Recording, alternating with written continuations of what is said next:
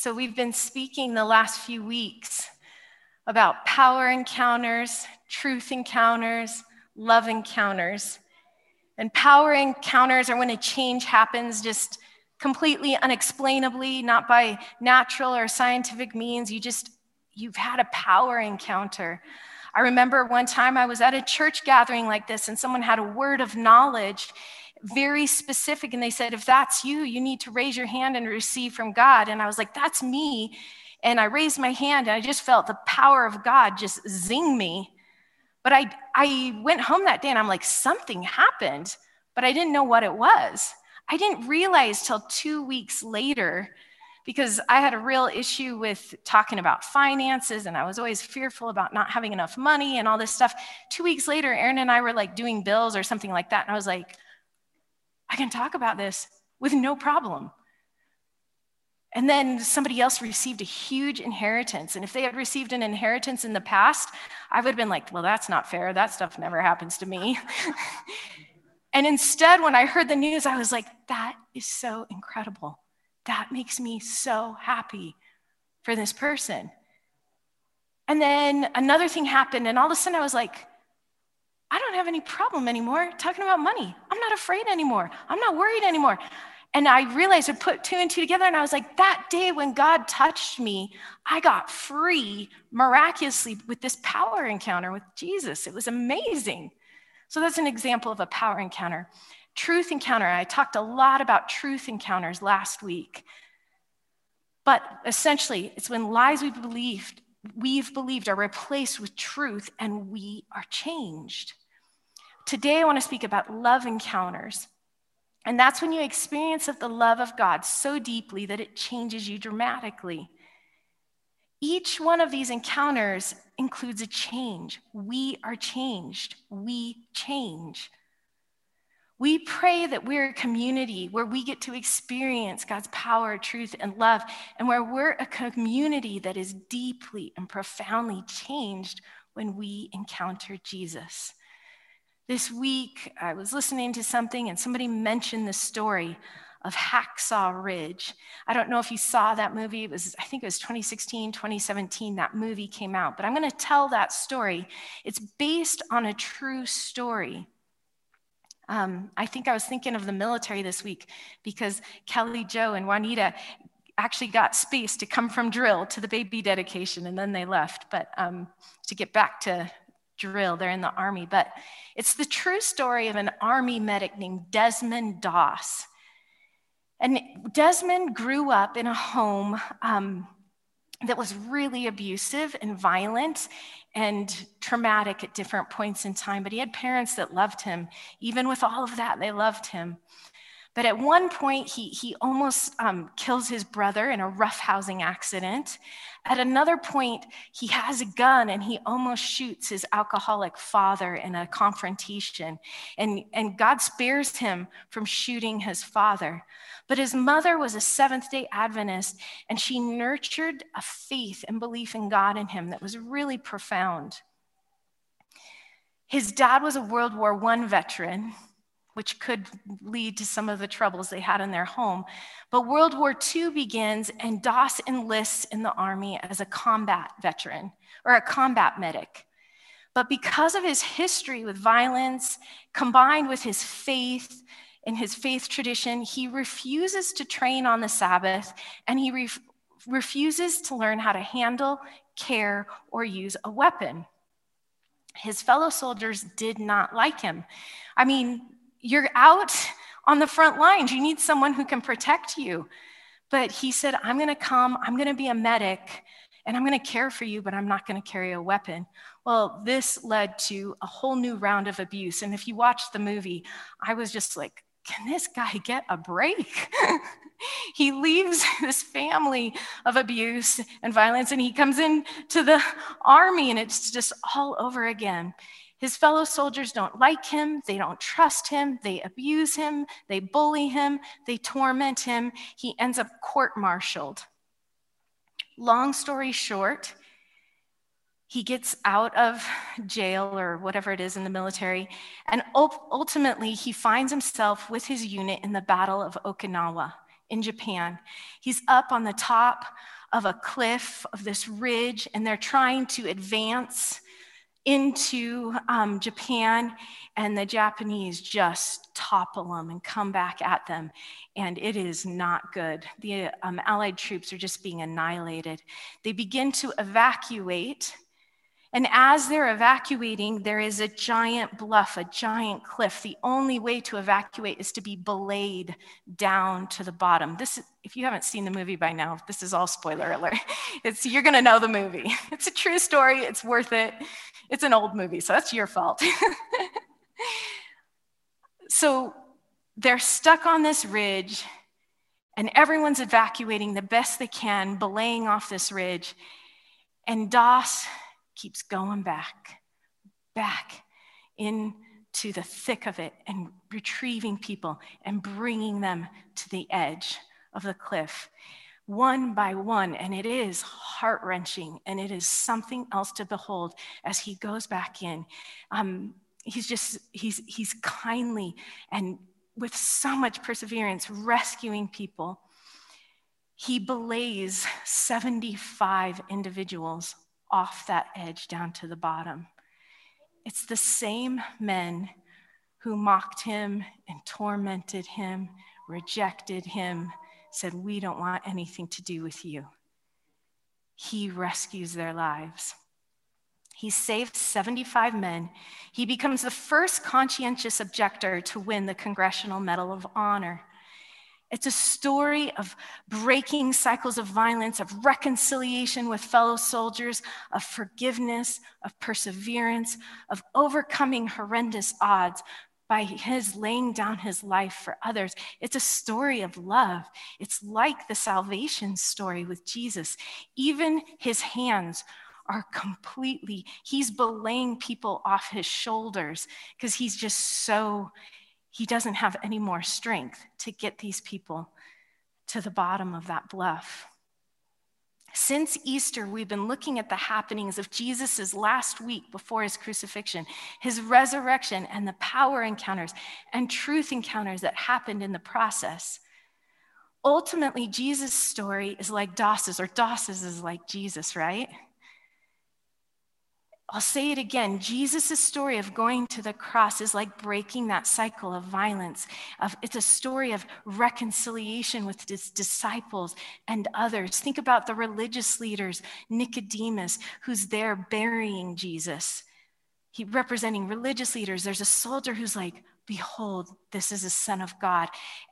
Jesus, at the cross, there's forgiveness, there's perseverance, there's overcoming darkness, because Jesus laid down his life for others. And again, it's a story of incredible love. When we know Jesus and we recognize his sacrifice and redemption, like the soldiers rescued from Hacksaw Ridge, we're profoundly and deeply and forever changed by that love. I want to tell 4 different moments, 4 pictures, 4 little images, 4 demonstrations of God's love for you through the cross and resurrection story. Now, there are many more. We've been talking about this for weeks, right? There are many more stories, but I've just picked 4 moments where people were deeply and profoundly changed by his love. The first one is John 13. It says in John 13 that it was just before the Passover festival, and Jesus knew that the hour had come for him to leave the world and go to the Father. Having loved his own who were in the world, he loved them to the end. And that phrase just stuck out to me. He loved the disciples as his own, and he loved them all the way till the end, till each one gets off that cliff. This is the scene. This is the Last Supper. This is Jesus' last meal with his people, with his disciples, his friends. And they're sitting there, and it says that the evening meal was in progress, and the devil had already prompted Judas to betray Jesus. Jesus knew that the Father had put all things under his power, and that he had come from God and was returning to God. So he got up from the meal, took off his outer clothing, and wrapped a towel around his waist. After that, he poured water into a basin and began to wash his disciples' feet, drying them with the towel that was wrapped around him. Jesus knew what was before him, and yet he takes time to humble himself, to get on the floor and to wash and touch his disciples' feet and to minister intimately to the ones he loves. Judas was in that mix. Jesus knew Judas was going to betray him. He knew what was coming, and he washed Judas's feet. Peter was there. And Peter knows, and Jesus and Peter know. Well, Peter doesn't know it. Peter says, I'll never reject you, Jesus. I'm always going to be with you. I'm going to be with you to the end. But Jesus knows that Peter ultimately is going to deny him 3 times. During the cross and resurrection, during Jesus' journey to the cross, there's this moment where people are like coming to Peter and saying, aren't you with that guy Jesus? And Peter says, oh, no, I'm not. And they're like, we're pretty sure you have the same accent as him. We've seen you around with Jesus. Aren't you with him? And Peter says, no, I don't know him. And then one more time, someone asks him, and Peter says, I don't know that man. And Peter runs off, crying. He knows, I've denied Jesus. And yet, Jesus knew this was going to happen, and he washes Peter's feet. Of the 12 disciples, we only know that one stays with Jesus in the journey through the cross, and that's John. We only know that for sure. There could have been another, but we know John was there, and it says the rest ran. Jesus washes all of their feet. He loves them to the end. 2 Peter 3:9 says that the Lord is patient toward you, not wishing that any should perish, but that all should reach repentance. The Lord is patient with us. Until his last breath, Jesus loved laying down his life. No matter who we are, we might be a Judas, we might be a Peter, we might be a Nathaniel, or one of the other disciples. But we have access to a God who loves us as his own, and he loves us to the end. You might think God is at the end of his rope with you, but he's not. It's not his nature. He loves us to the end. The second love. Jesus loves us by forgiving us before we ask for it or even know we need it. Jesus, on the road to the cross, when he's taken up to Golgotha, the place of the skull, he isn't just brutally killed, but he's also brutally mocked. I read one commentator that said, if you read the gospel narrative, there's more about the mockery and the rejection there than there is actually about the physical violence. I don't know if that's true. I didn't have time to research it, but it's a really interesting idea that the mockery and the loneliness and the ridicule could have been greater than the actual physical pain. It says Jesus was hung between 2 criminals who were led out with him to be executed. And Jesus was crucified there along with the criminals, one on his right and one on the left. He died with bad people. He was recognized with the criminals. And while he's hanging there in Luke 23:32-34, this is what he says. He says, Father, forgive them. They do not know what they are doing. We talked about Thomas last week, who's like, we don't know what you're doing. We don't know what we are doing. Jesus loves us. He forgives us even when they don't know what they're doing to him. Romans 5:8 says, God demonstrates his own love for us in this, that while we are still sinners, Christ died for us. God forgives us before we even know we need it. Several months ago, Jane came home from school one day, and she's like, Mom, you have to watch this movie with me. We have to get this movie. And it's a really old film, and it's about Ruby Bridges. Raise your hand if you know who Ruby Bridges is. See, that's crazy. I didn't know who she was. I knew the name, but I didn't know who she was, and most of us don't know her name. But Jane came home and she said, we read this book and we have to watch this film. So it's a story of the 6-year-old Black girl who went to school in 1960, and she was the first one to go to a white school in New Orleans. So it's a desegregation story. And she's the one who you see the images of the marshals walking, escorting her into school. And every day the marshals would escort her through a crowd of jeering, mocking, taunting people, throwing things at her. And for over a year, this happened. She was the only girl in her classroom because all the other parents pulled their children from the classroom. So it reminds me of Jesus' story, right? There's jeering, there's obscenities, there's threats, there's isolation in her journey. And there's a key scene in this old film, and it's in the books and it's true, where she's marching up. She'd been trained by the marshals not to look at the crowd and not to listen to them, to just run up the stairs. But there's one day this little 6-year-old marches to the top of the stairs and she turns around and she's looking at the crowds and she's talking and she's saying something. And then she turns around and heads right back in. And her teacher's watching from the upstairs window.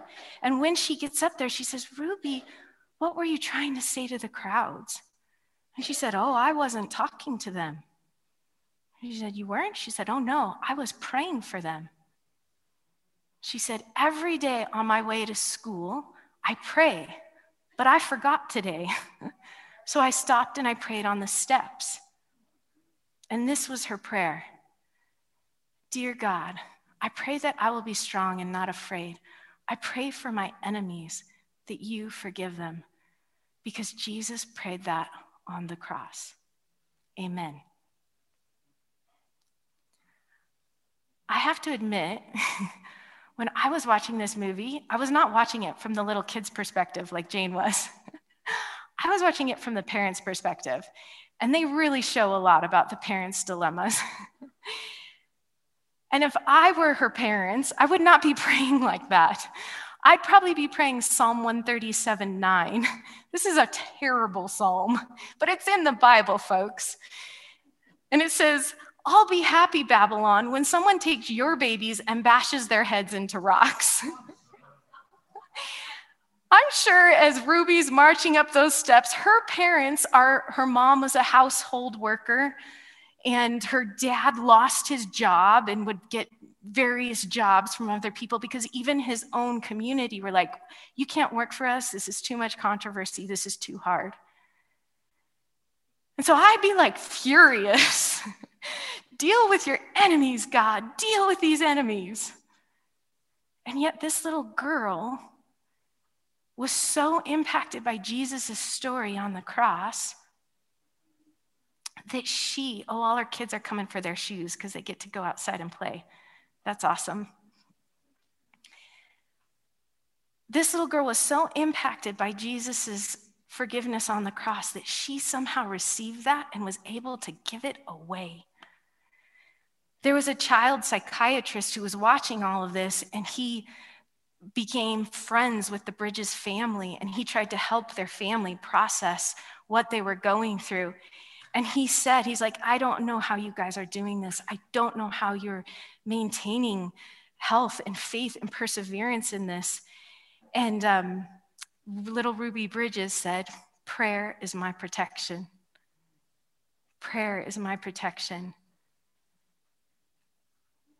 Like Desmond Doss, little Ruby Bridges has a story that extends love to people when they're in their very worst and totally undeserving of forgiveness.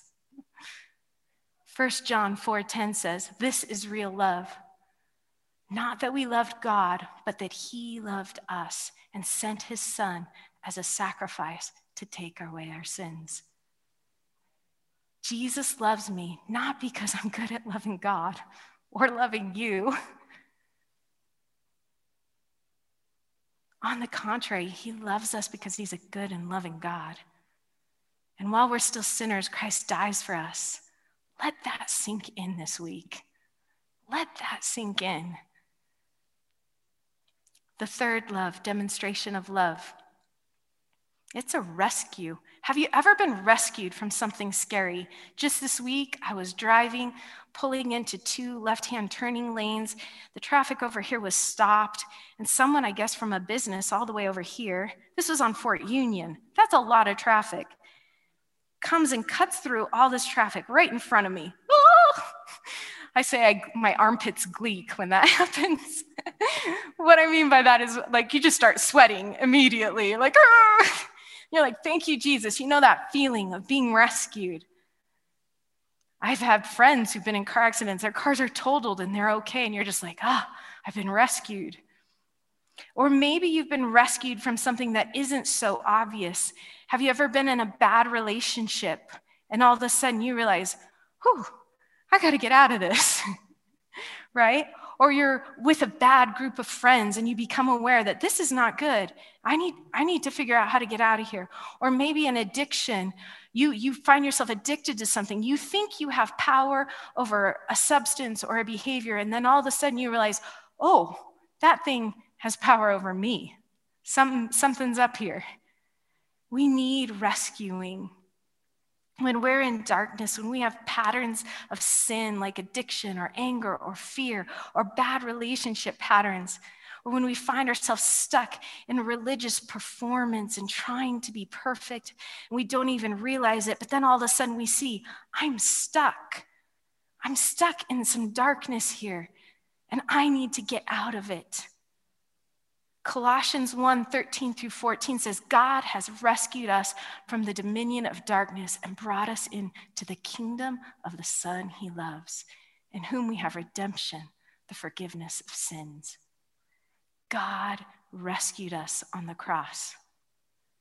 Colossians 2:3-15 says, when you were dead in your sins, God made you alive with Christ. He forgave us all our sins which stood against us and condemned them. He has taken it away, nailing it to the cross. Hallelujah. And then he disarmed the powers and authorities, and he made a public spectacle of them, triumphing over them by the cross. Yes. Jesus' act of love rescues us. The fourth demonstration of love that I want to talk about is Jesus' love places us in the care of a family. There's a really poignant scene when Jesus is hanging on the cross, and Jesus' mother, Mary, is watching her son die. Jesus' closest friend, John, is there. It's right around when lost my train of thought. So Mary is watching Jesus. His closest friend and disciple, John, is there. And Jesus looks down from the cross and he sees his mom and he cares about her. He thinks about her future. And he says, and it's recorded in John 19:26-27, woman, here is your son. And to the disciple, the disciple John, he says, here is your mother. And from that time on, this disciple took her into his home. Jesus, in that moment, he's taking care of all of the sin of humanity, and he's also caring for Mary. Last week, we read the passage in John 14 where Jesus says, I'm not going to leave you as orphans. Jesus cared and cares today about our future. He cares about us being part of a family. Not only did Jesus leave us with the Holy Spirit, just like he left Mary with John, Jesus leaves us with one another. We might look at each other and say, I don't want to be left with you. You don't want to be left with me. But that's what Jesus did. He gave us to one another. After the resurrection, when Jesus sees Peter again, Peter who rejected him and denied him and pretended he didn't know Jesus, after that, Jesus sees Peter, and 3 times he looks at Peter and he says, Peter, do you love me? And Peter says, yes. And so Jesus says, feed my sheep. And it happens 3 times. Jesus asks him again, Peter, do you love me? And Peter says, yes, I do. Then he says, feed my sheep. And then a 3rd time, just like Peter rejected him 3 times, Jesus gives Peter a chance to say, I love you, Jesus, 3 times, face to face. So in that moment, Jesus is restoring Peter individually, but he's also entrusting his disciples with the care of God's people in the flock. Jesus has a plan for us. It might not be our favorite plan, but it's Jesus's plan. He left his mother with John, he leaves his flock with Peter, and he entrusts us to one another. Eugene Peterson, who did a paraphrase of the Bible in everyday English, he says this in his introduction to the book of James. He says, when Christian believers gather in churches, everything that can go wrong sooner or later does. Outsiders on observing this conclude that there is nothing to the religion business except perhaps business, and dishonest business at that. Insiders see it differently. Just as a hospital collects the sick under one roof and labels them as such, the church collects sinners. Many of the people outside the hospital are every bit as sick as the ones inside. Let's see, can we get the next slide?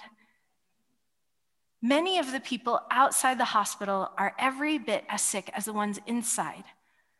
But their illnesses are either undiagnosed or disguised. It's similar with sinners outside the church. So Christian churches are not, as a rule, model communities of good behavior. They are rather places where human misbehavior is brought out in the open, faced, and dealt with. That's church. This is God's good plan and big plan for us. Isn't that amazing? Doesn't that excite you? My niece, a few years ago, I keep telling Lydia stories, poor thing, without telling her ahead of time. Anyways, her family lived overseas doing missions work, and they would come every few summers and stay with us for a couple of weeks.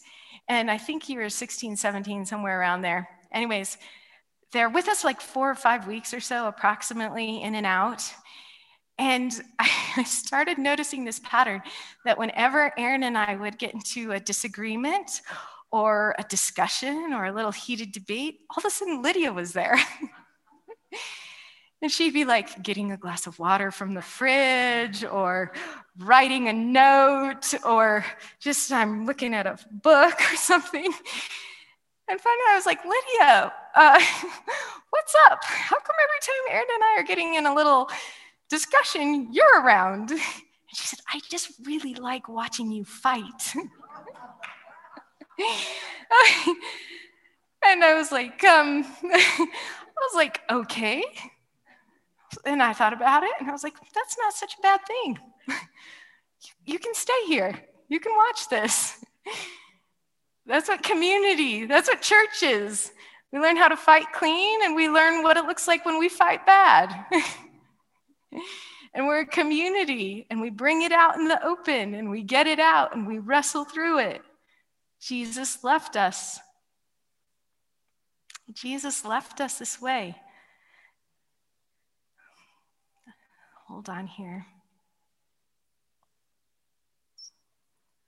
We're a hodgepodge group of messy people, aren't we?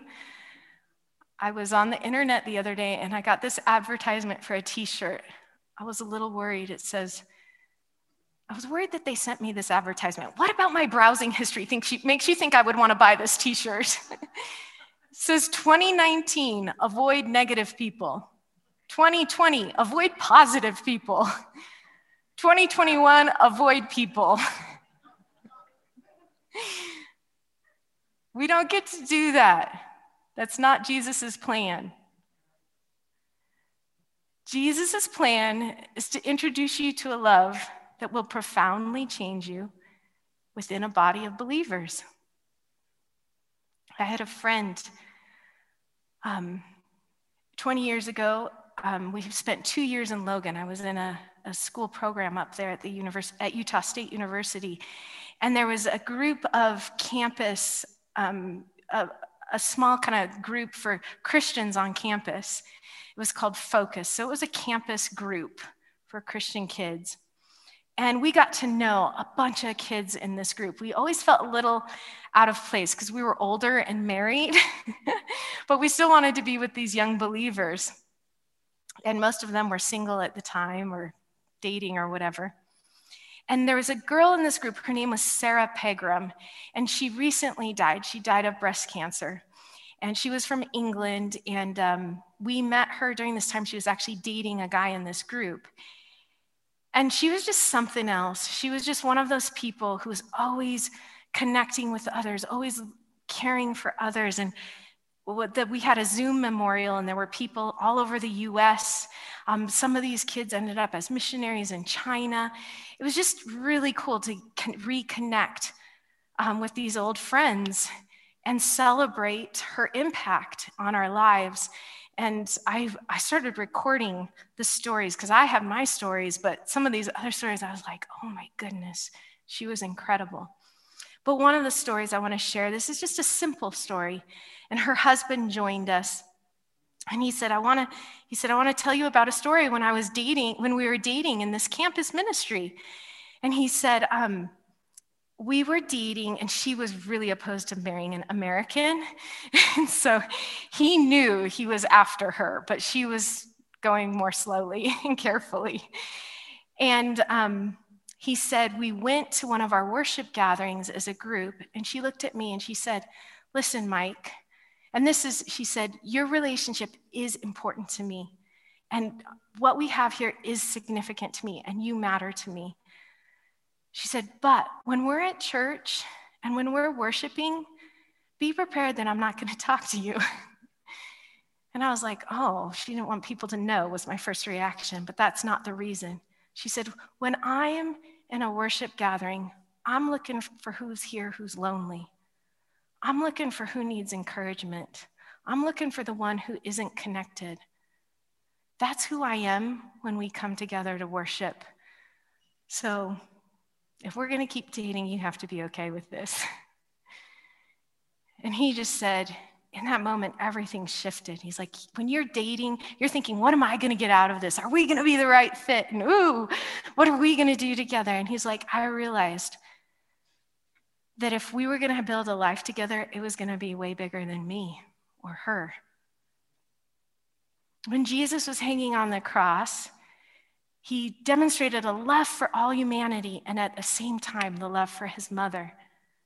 After the resurrection, he is demonstrating love for Peter by restoring him. And at the same time, he's entrusting his disciples with the big flock and telling them to go add more to the flock. I just pray today that you will see that Jesus loves you individually. He wants to rescue you. He wants to forgive you and forgive your enemies at the same time. But you can't avoid people. It's bigger than you. It's bigger than us. It's about a messy, complicated, cantankerous, and still beautiful community of believers. While we were yet sinners, Christ dies for us. Jesus' love is thorough. He's going to love you to the end.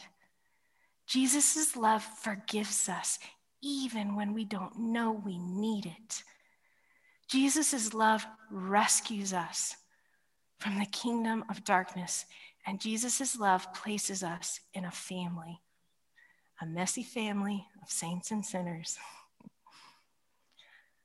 I'd like to close today with 3 invitations. I just want to invite you to start listening to Jesus. You don't even have to believe. I guess maybe, I don't know quite how that works. Last week we talked about stopping and looking at a bush. Just stop and just say, Jesus, Holy Spirit, We sang that song this morning. We welcome you in this place. Say, Jesus, I'm going to listen for you. And maybe the next invitation is to follow. Remember Thomas last week? We talked about Thomas, who didn't believe that Jesus could be resurrected, and yet he hung around with those other disciples off and on for 8 days. He hung in there. So the other invitation is for you to follow. Follow Jesus. Follow some of his followers. And the last invitation I would say is to believe. Give Jesus a chance. Believe in him. See how he could change your life. So I'll finish with prayer. Thank you all for joining me today. But Jesus, we love you. You are the one our hearts adore. Thank you that while we are still sinners, you forgive us. While we don't know what we're doing, you forgive us.